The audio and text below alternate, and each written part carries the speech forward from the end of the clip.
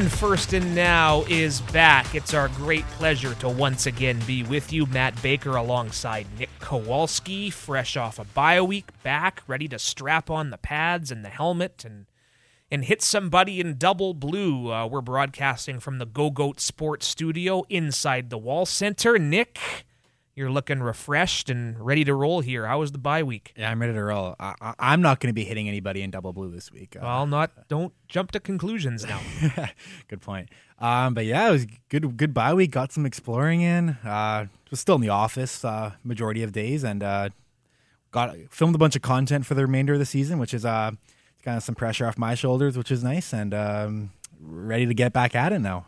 Yeah, for those, every once in a while we get asked by fans, people just interested in what we do for the organization and, what goes into planning a game from a game ops and a content perspective.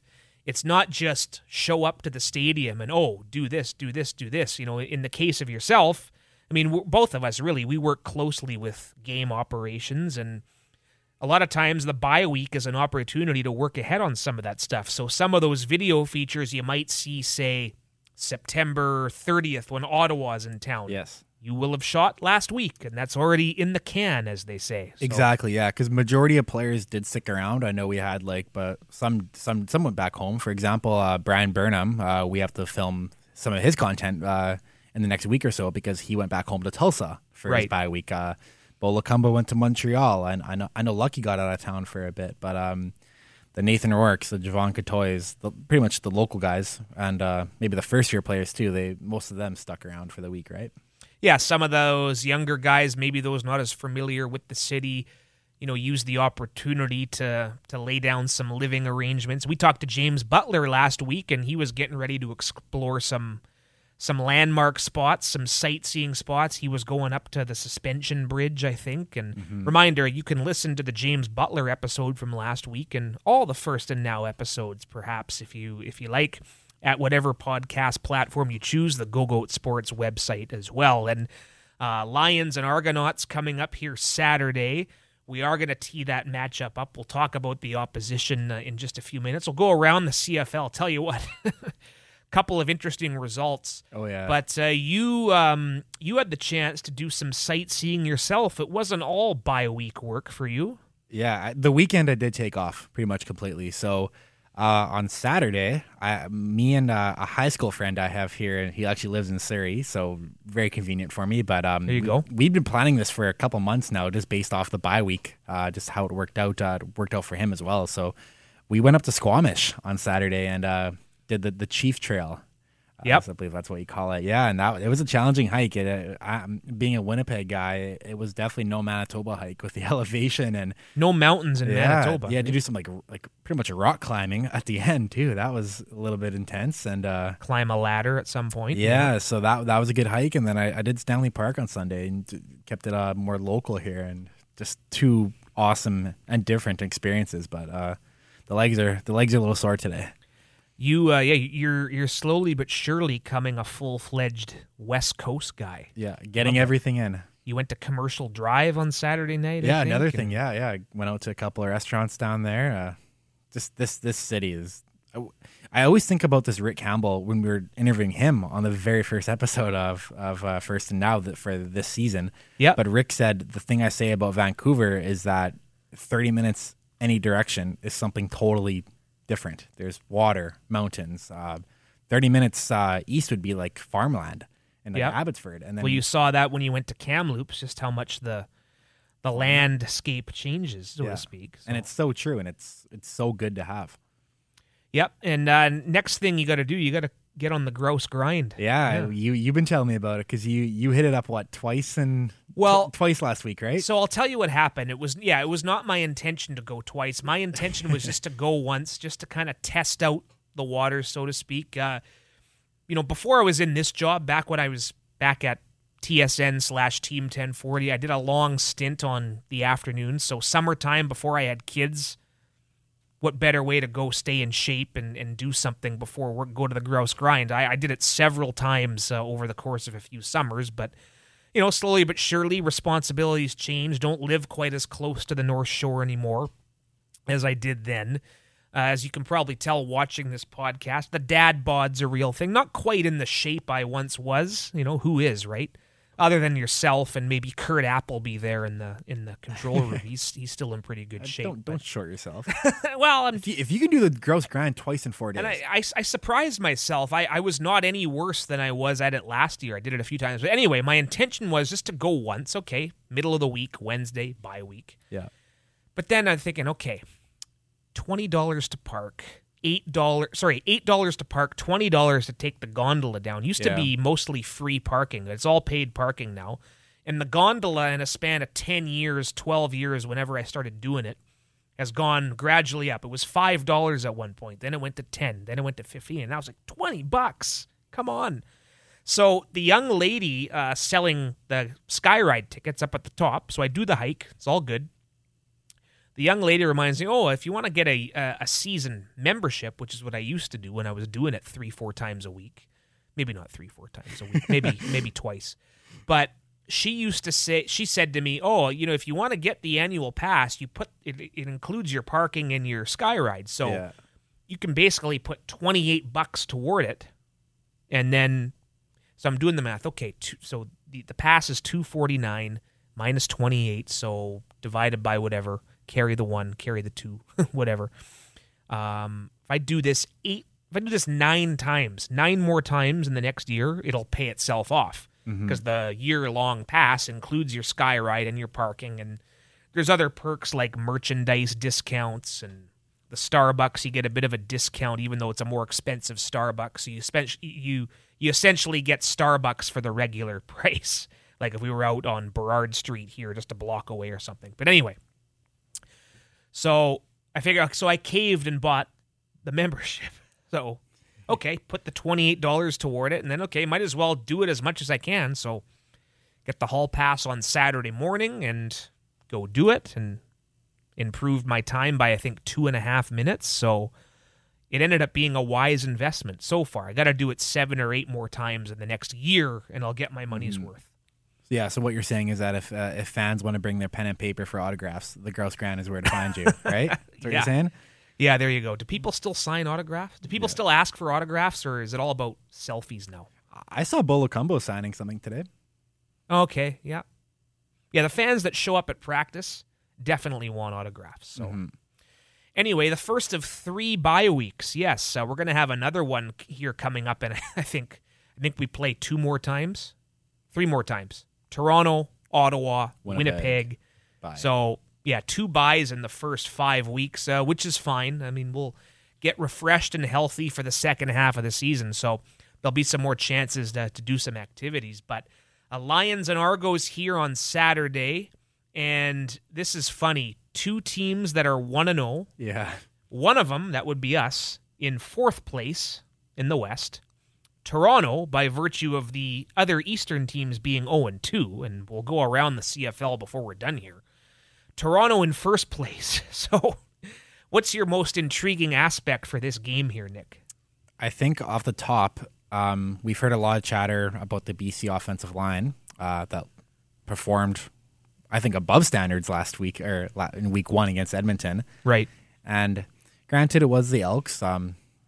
Maybe the talent level for the Elks, you could say, is probably not where Toronto's talent level at the defensive line position is, because Toronto's got the likes of Sean Oakman, Shane Ray, Jagarrett Davis on that defensive line, and the average CFL fan may not even know who Shane Ray is, but he was a first-round NFL draft pick, was with Toronto last year, and all reports out of the Argos camps was that Shane Ray is dominating. He is going to be a force, and then he had trouble staying healthy last year.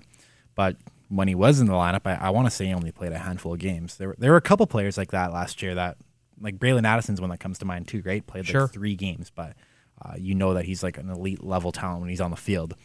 And Shane Ray was healthy last week, and I want to say he recorded the sack. I can't guarantee that right now, but I know he looked good. Sure, had one of those guys. I'm pretty sure he had one, yeah.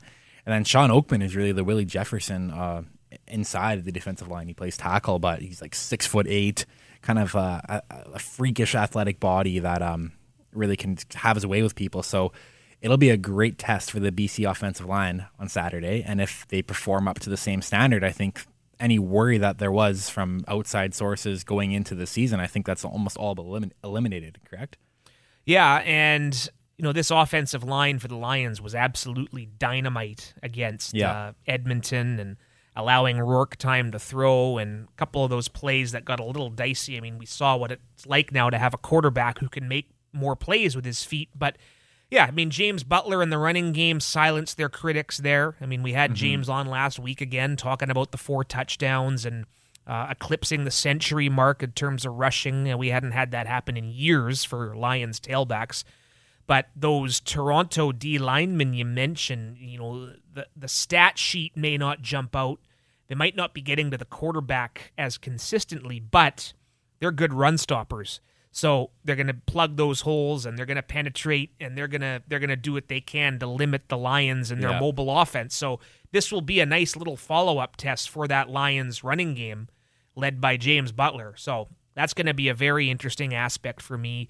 The trenches, the line of scrimmage, I know it seems like we always talk about it, but that's going to be extra important here this game. And we're going to talk a bit about Nathan Rourke on this episode as well, but I'm interested to see where he picks up here. I mean, clearly that's a guy who's not celebrating anything yet. We know he's all business, and we know he knows more than anyone else. It's a different challenge. It's a new season in a sense, each game, each week.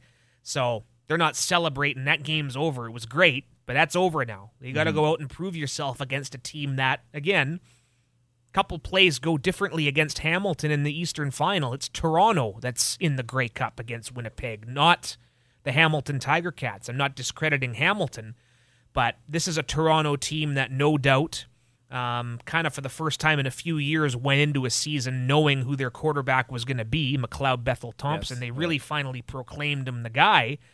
And, I thought their win against Montreal, we'll go over it later, but I thought that game was not as close as the score indicated. So this is a Toronto team who has championship expectations this year. Yeah, and you mentioned it earlier that it's going to be a good measuring stick because Toronto was really where they left off, and that's the top of the Eastern Division.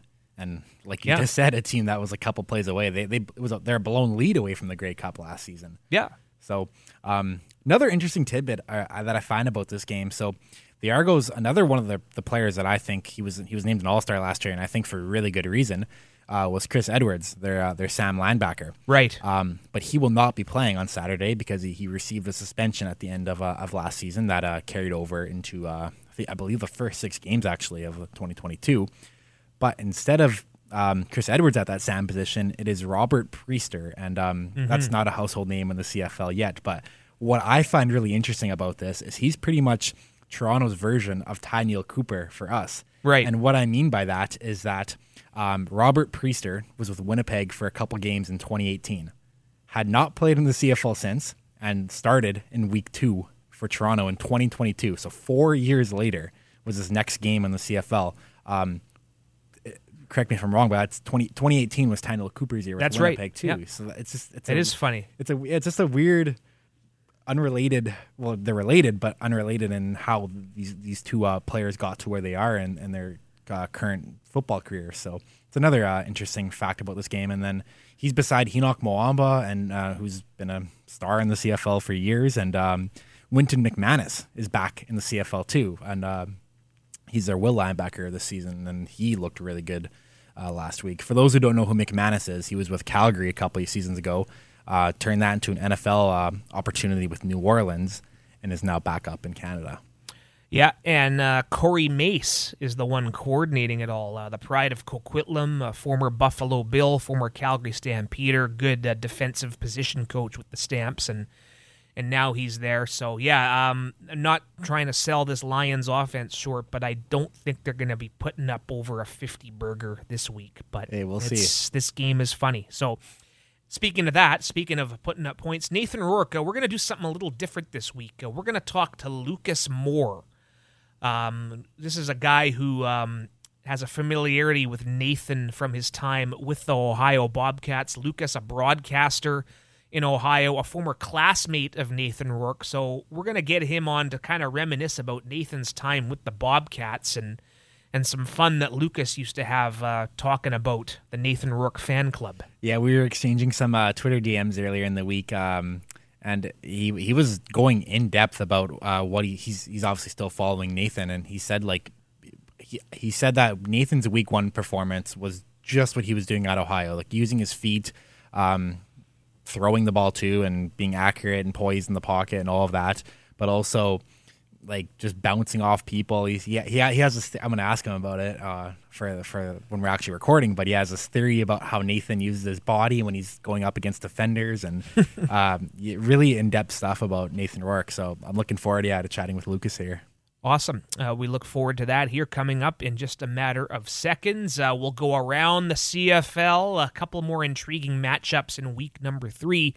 It's the Lions, it's the Argos Saturday. Get your tickets starting at just $25.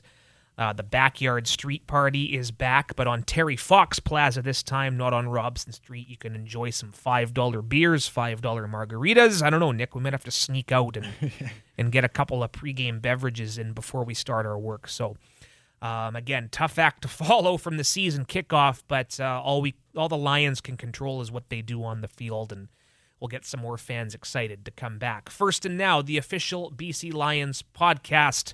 We'll head to Ohio coming up. First and now, the official BC Lions podcast is live. It's Matt Baker. It's Nick Kowalski inside the Wall Center at the Go-Goat Sports Studios. Outstanding studio here at the Wall Center in downtown Vancouver. And we're going to venture off to Chicago now, I believe. Lucas Moore, host of the 3 a.m. Coney podcast. He does a little bit of play-by-play, all kinds of broadcasting gigs for Lucas. A former Ohio Bobcat, attended the school when one Nathan Rourke was there, setting all kinds of football records. So if there was a Nathan Rourke fan club, I think Lucas Moore here would be a card-carrying member. Lucas, good of you to join us, sir. Yeah, thank you so much for having me, guys. Was super thrilled. I tweeted out, hey, I need to get on. I know there's CFL podcasts out there because I obviously tuned in to watch my guy, Nathan Rourke. And you guys, Nick reached out, and I was super happy that he did because I'm able to talk Nathan Rourke again. I thought I had lost the traction on that when he went up to the CFL, when I thought he had a chance to maybe make the back end of an NFL roster.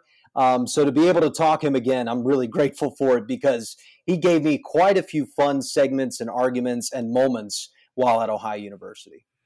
Well, any friend of Nathan Rourke is certainly a friend of ours, and we appreciate you making the time. So why don't we let's go back there in a few years to the campus at Ohio. How did your friendship and your relationship, so to speak, with Nathan start there, Lucas? Well, I don't think Nathan would ever call me a friend. I think he might remember me. We've had a few conversations and we've done a few interviews. I've interviewed him in studio. I've interviewed him on the field. I've interviewed him after games and post-game press conferences. So he might remember the face.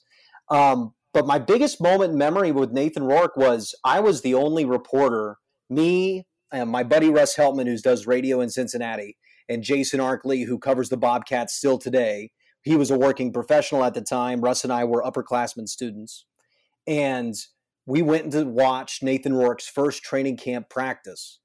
And it took me 15, 20 minutes of watching him and going, man, I think this kid's got something special. I liked his tape coming out of Fort Scott Community College. And he had bad stats, but he had a horrible offensive line. And I really liked the potential that Nathan Rourke showed in that film. And I thought quarterback was a need for the Bobcats after Quentin Maxwell had a so-so performance, got replaced by Greg Windham in the MAC championship game the year before. So I went down on the field and everybody was busy talking to Quentin Maxwell, who the whole world expected to be the starter.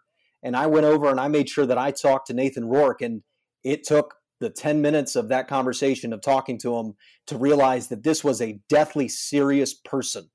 A very, very serious football person that was not here to play school or go to parties. He was here to be the best football player he could possibly be. And this was back when he was a sophomore. And just that amount of focus and realism that came off in my very first interaction with him, it made me go out on the radio that day and say, hey, Nathan Rourke is the player to watch this year. Well, he had 22 rushing touchdowns that season. And he ended up taking the starting job by week 2. And I didn't really get the on-field stuff. Yeah, it was great. I think it was better than Quentin. In much respect to Quentin, who had some success at lower levels of college football, but it was the attitude. It was the professionalism. And that's why I always knew he would be at some professional level. And I figured with him being Canadian, the CFL would be a perfect fit, and it's turning into that for him because he's dedicated his entire existence to being the best quarterback possible. And when you get somebody like that has the natural talent he has, you just get constant improvement, and you get a player like you've seen so far. Yeah, well said. It's a guy who's sharp in the mind is probably his most impressive trait. That's something you need when you're the starting quarterback, whether that's in college or in the pros. But yeah, you mentioned the MAC championships. With the Bobcats, it was also 3 straight bowl game wins. I think he was MVP of the famous Idaho Potato Bowl. I mean, what did he do for the Bobcats, Lucas, in terms of kind of reestablishing a winning standard for that program? Well, I think that your quarterback, one, Frank Solich is a legendary 2-quarterback system coach. And I don't know whether he got that from Nebraska or whether there just wasn't enough talent at Ohio. But it was Tyler Tettleton was the main starter, and then he would do this 2-starter thing every year. And it looked like he wanted to do that with Quentin Maxwell, and Nathan Rourke ripped the job from him and made it to where Frank had no choice. But even during Nathan's junior year, he sat down Nathan against Howard, I believe, where Cam Newton's little brother was playing quarterback, and they actually benched him in that game. He ended up starting the whole season, but he always played with that 2-quarterback system. And to have a guy that can win the job with that type of coaching and not just be, a starting quarterback, the starting quarterback, almost a franchise guy, as we would say when we cover the NFL. That's what Nathan Rourke became. So you had consistency in practice. You had consistency in the team's makeup, in the leadership model. And I think all of that led to a lot of success. But really the main part of Nathan Rourke that led to Ohio's success was his ability to generate offense because of his smarts and because of his escapability left to right on the read option. Because the read option was so deadly with the ball in Nathan Rourke's hands that allowed A.J. Oled, who's now in the CFL, and numerous other running backs have career moments and years with Nathan Rourke under center. And it was a combination of the talent and the professionalism. But I really do believe that it was just the perfect fit at the perfect time.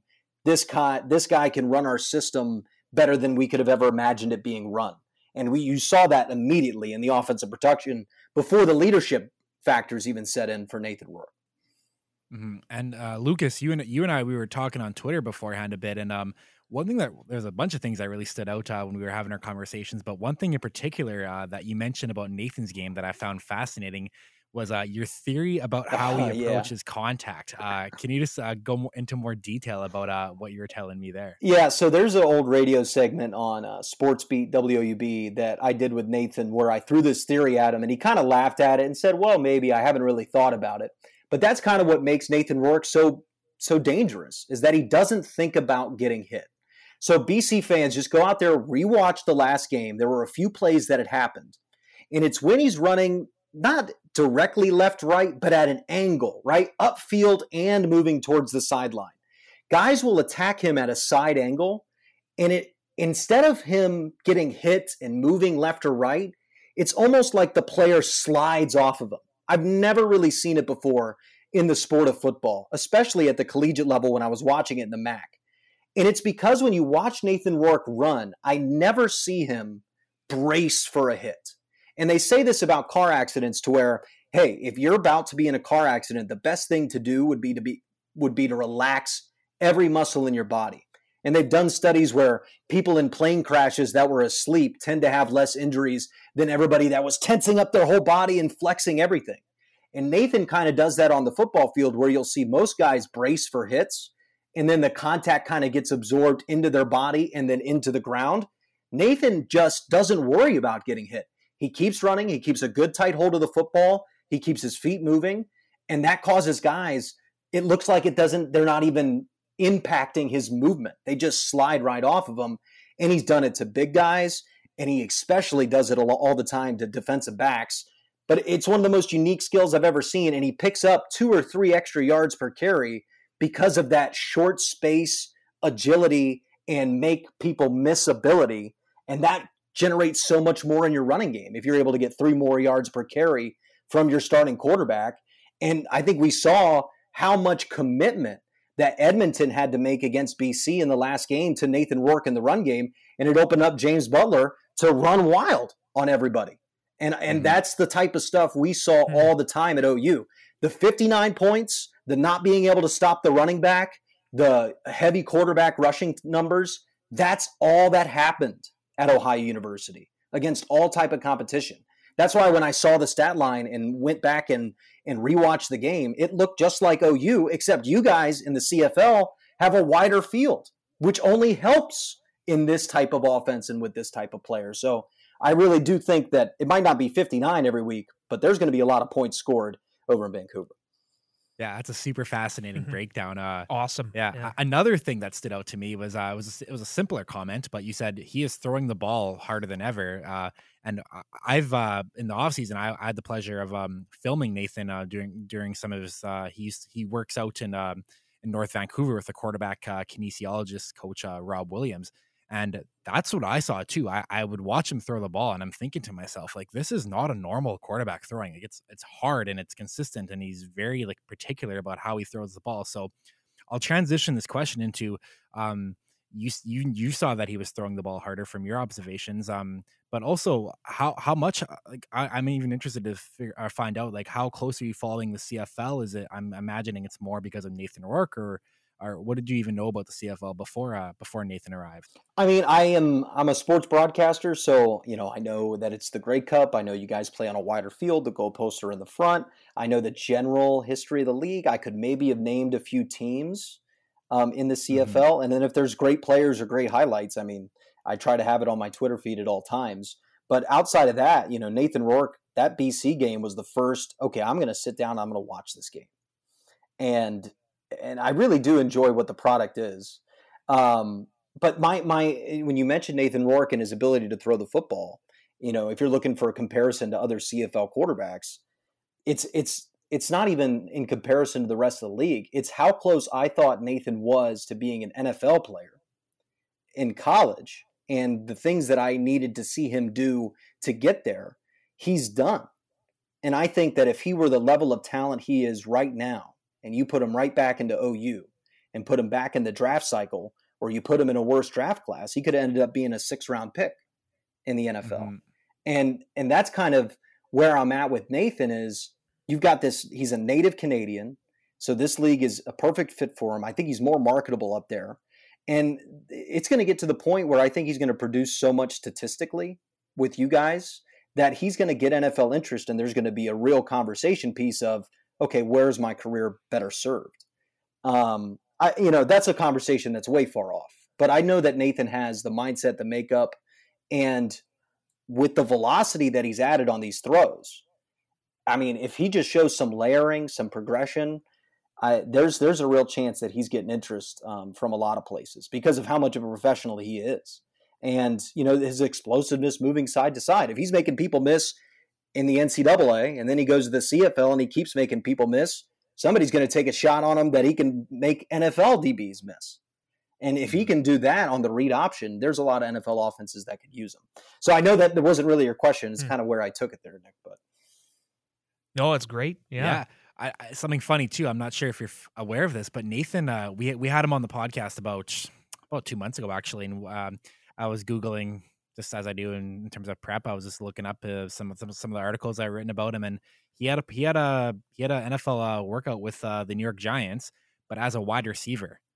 So he was going up with like Kadarius Toney, and Nathan said it wasn't unfortunately what he wanted, obviously being a quarterback, but the NFL has seen his physical attributes and saw that as NFL potential. So, and it's obviously the goal is to go to and if you're playing professional football, you do want to be an NFL player, and we're not going to beat around the bush and say that, but yeah, like Nate, it's an interesting problem to have if you have superstar players in the CFL that the NFL could potentially take them and whatnot, and it goes back into drafting too, right?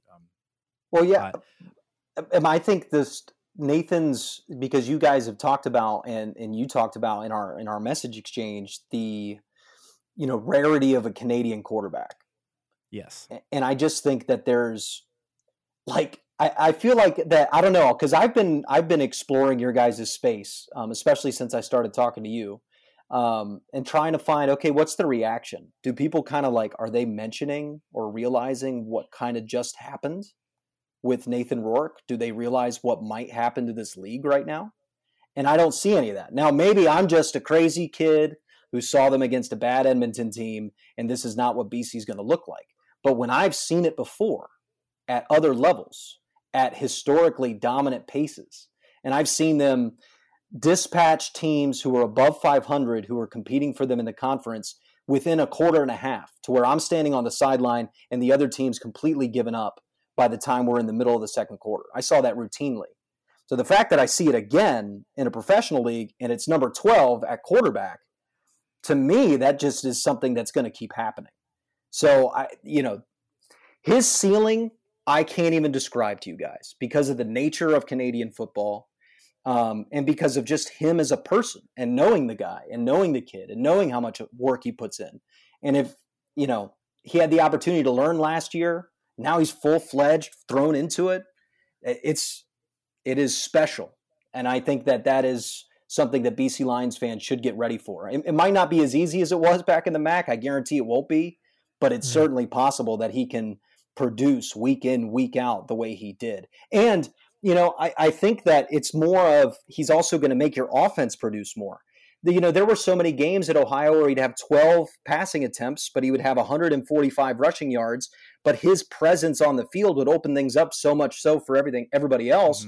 You'd end up with 55 points. Like James Butler, what an amazing performance by him. But if you go back, I think it was his run to the right where he makes a man miss. There were so many touchdowns in the game, hard to remember which one. But you watch Nathan giving that read option. And it's not that he tricks everybody, but he's so good with the handoffs and disguising all that he will always fool. It's almost guaranteed 100% every time, and I've seen it so many times. He will fool one defender drastically on the play to where they are just completely lost, and they ruin it for everybody else. Because when you're running wide zone, it's about gap assignments, baby. You got to stay in your lane. Yeah. And there's one play where Nathan I think James runs right. So Nathan fakes it. Nathan goes left or whatever. But his fake, nobody's fooled by it on the line, but a linebacker comes down and you watch two Edmonton players take each other out. Because one guy went the wrong way because he was going after Rourke, even though he should have been going after Butler.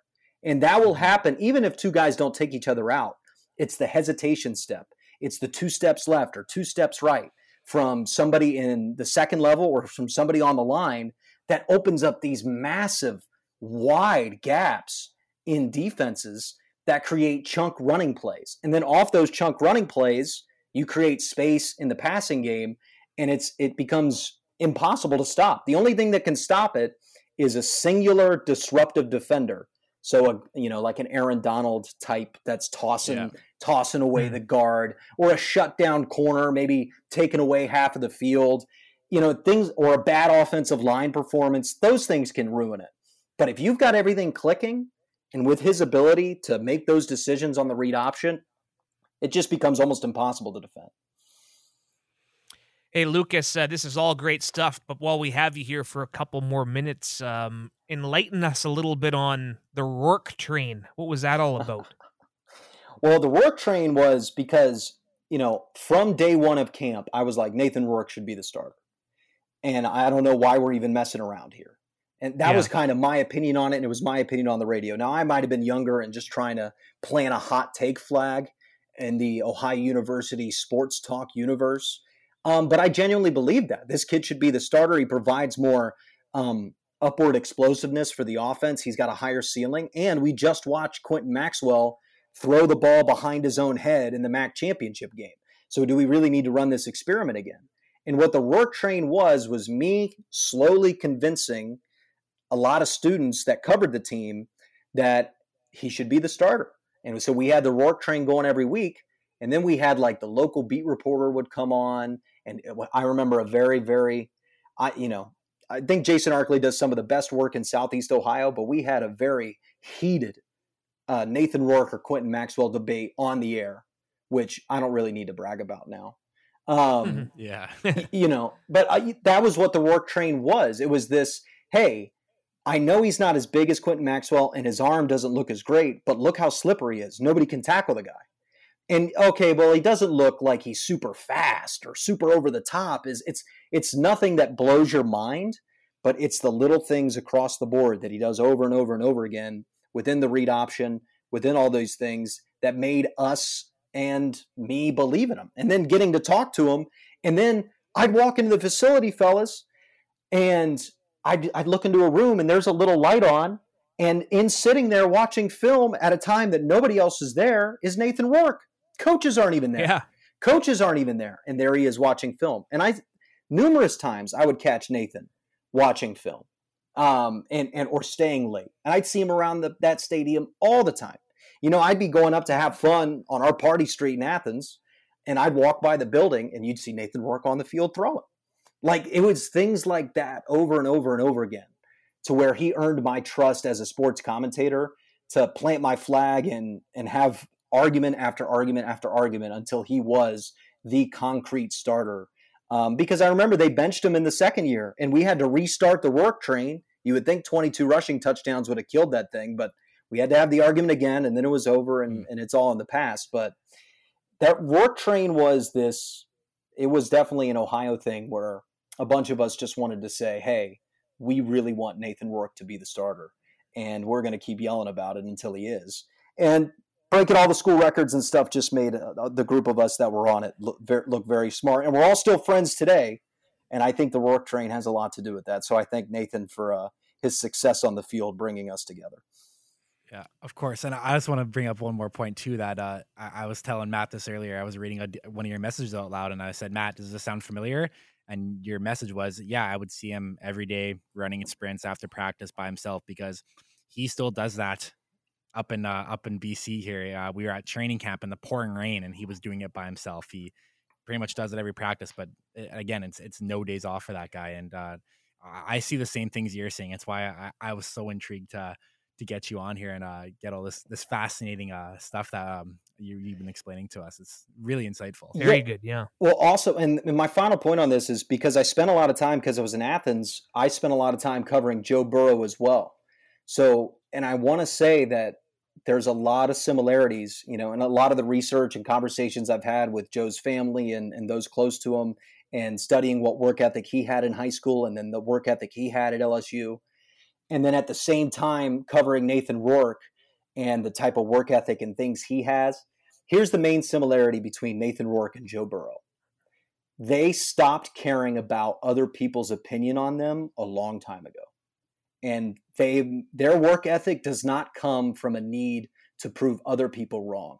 They decided a long time ago, Nathan Rourke and Joe Burrow, that they're going to be the best quarterback that their body allows them to be. And nothing will stop them from that goal. And wherever they end up, whether it be the Canadian Football League or the Super Bowl parade, wherever that may end up, that's where they're going to go. But they decided for themselves, because they had been so doubted. I mean, Nathan Rourke threw 59 touchdowns, won a state championship in Alabama, and the only legitimate school that gave him any serious interest was Fort Scott Community College in Kansas. So he had to make the decision, guys, that I'm just going to be the best quarterback I can be, and I don't really care what anybody else's opinion is. That natural love of the game, the natural love of self-improvement, is something that is so rare, not just in football, but in every profession on earth. It's not about money. It's not about fame. It's not about proving a coach wrong or a parent or an old friend. It is just a battle between Nathan Rourke and himself. And the same thing for Joe Burrow. It's just a battle between Joe Burrow and himself. And when you find guys like that and they have any natural talent, keep betting on them. Keep betting on them, because they tend to win. And they tend to win a lot. And so I don't know if Nathan Rourke will ever circle around and make it to the NFL, but I know he's going to be the best quarterback that he can possibly be. And we just saw him drop 59 against Edmonton. So I imagine he'll probably do more of the same. And, the same guarantee for Joe Burrow in the NFL. And I just think that to see somebody believe in him at BC, because I was worried that first year. I knew that he was a quarterback of the future, but to see the scheme and everything be revolving around Nathan, I think that's so fantastic, and he's going to do wonders with that opportunity. No doubt we'll aim to keep that Rourke train going. Listen, Lucas, this was outstanding. We appreciate this great insight and tap of the stick there to Nick for starting the conversation, and we look forward to, like yourself, seeing what Nathan has in store here in week number 3. Thank you very much for doing this, and be sure to keep these lines of communication open. Yeah, I mean, if I would love to keep talking Nathan Rourke whenever you guys allow me to come on. I really appreciate it. It was a ton of fun, and there is a new BC Lions fan in the universe, and it is me.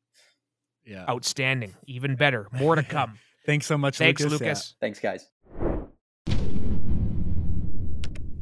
First and Now, the official Lions podcast, and wow, really fired up listening to young Lucas Moore there, breaking down the intricacies of Nathan Rourke's game. That was a different and a fun segment. Exactly. I knew when we first started talking that the insight he had and the passion he really had for Nathan too, and what he saw in his football abilities, not even football abilities, his leadership abilities, as he proclaimed.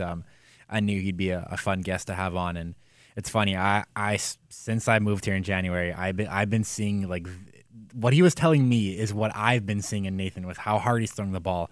I noticed Nathan working after practice, oftentimes alone if he's not throwing. Obviously, he'd be with a receiver, but oftentimes alone, just running, working out after. So I share the same opinion as Lucas. I think the sky's the limit for Mr. Rourke. Yeah, and hey, the fact that he's got people in Ohio and in the Mid-Atlantic Conference paying attention to Lions football also bodes well for excitement. Excellent stuff. Thanks again for lining that up, Nick. Anyway, Lions and Argos again, Saturday, 7 o'clock. Get your tickets, bclions.com. They're going fast again. And battle of 1-0 teams like we talked about off the top. This Argos team kind of snatched victory from the jaws of defeat, if you will, allowing Montreal to drive down the field.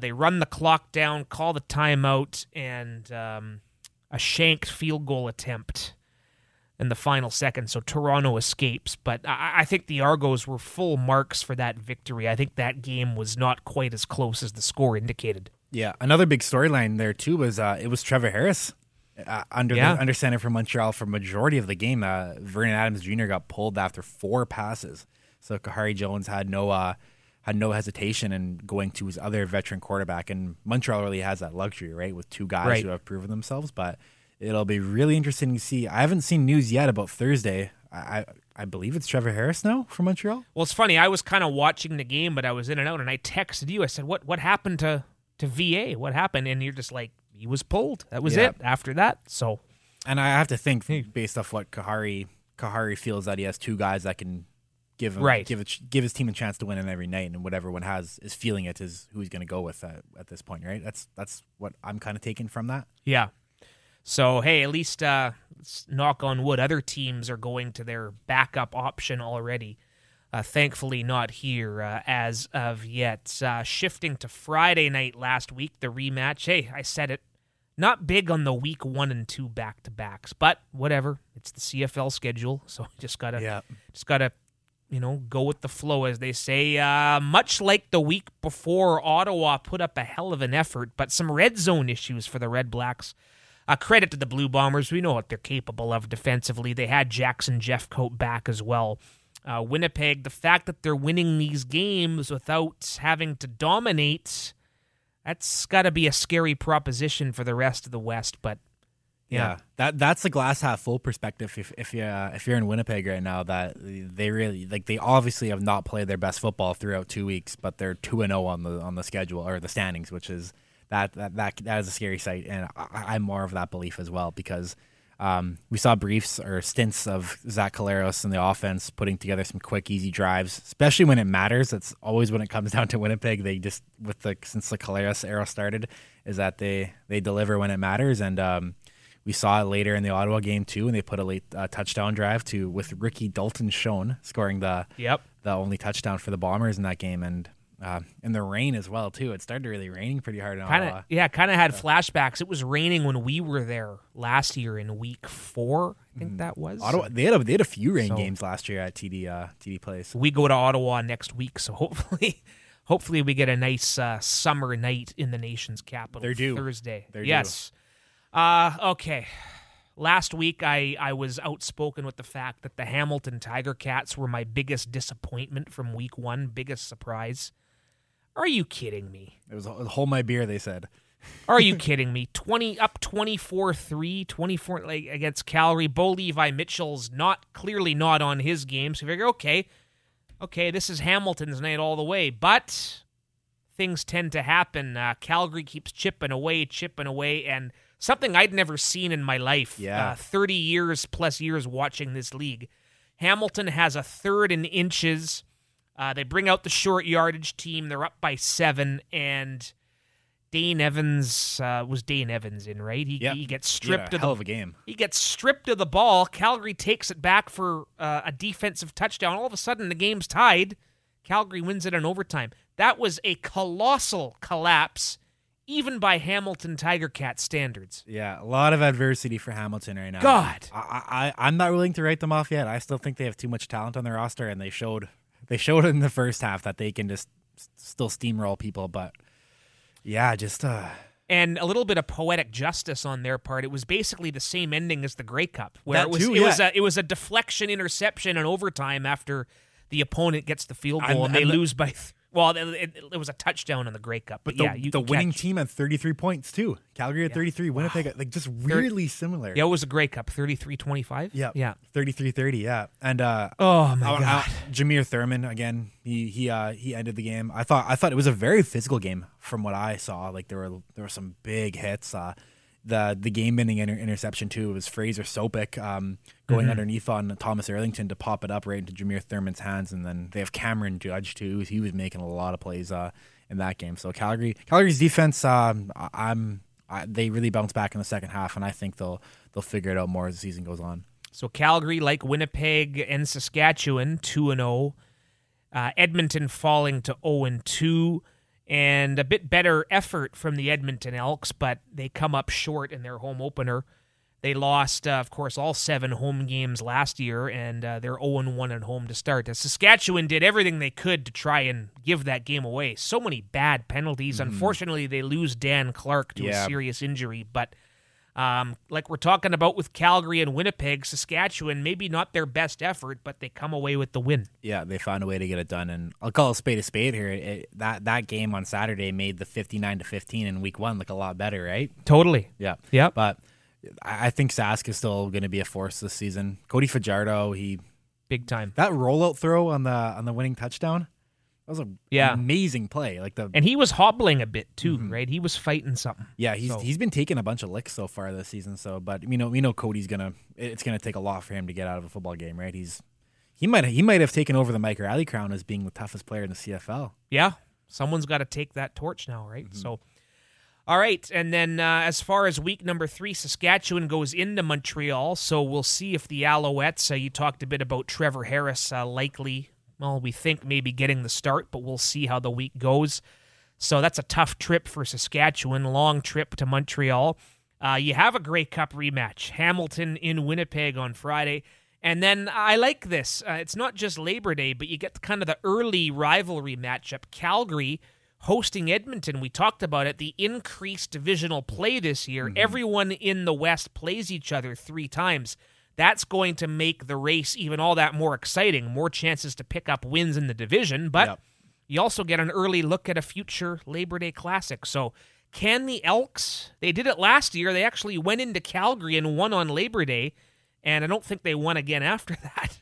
So that's some pretty intriguing matchups here for week 3. Yeah, I'll drop a cliche with the Calgary Edmonton when they meet throughout the record books.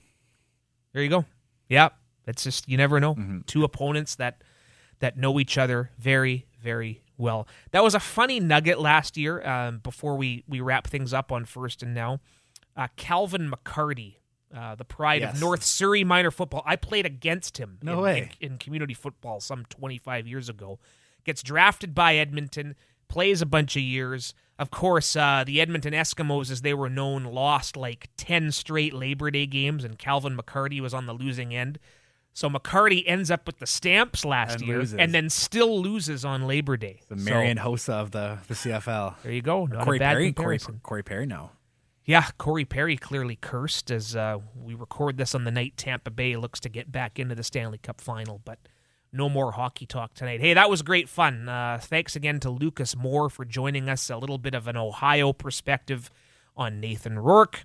Thanks to you, the listener. Thanks to Kurt Appleby sticking around this afternoon, helping put this program to air inside the Wall Center, the Go-Goat Sports Studios. I'm at Bakes Takes 84. The podcast is at First and Now. You are at Nick_Kowalski on Twitter. Nick N-I-K. And Lucas is it's Moore, so Moore, Lucas, and Lucas is with a K, with a so K. Lukas. If you're looking to follow him on Twitter and get some more some Cincinnati sports coverage now as what he's tackling right now, which is Ohio. Give Lucas a follow. That was some great insight, and we'll be back in here next week ahead of a trip to Ottawa. First road trip of the year, not counting preseason, of course. It'll take until week 4. You ever been to Ottawa? I have, but I've never been inside their stadium, so I'm really looking forward to that. It looks beautiful on TV. Look forward to that. Yeah. Yes, so it's weird. We're the last game of the week this week and the first game of the week next week. Yeah, on Thursday Night Football. So, he is Nick Kowalski. I'm Matt Baker, and this has been First and Now, and we'll be back next week.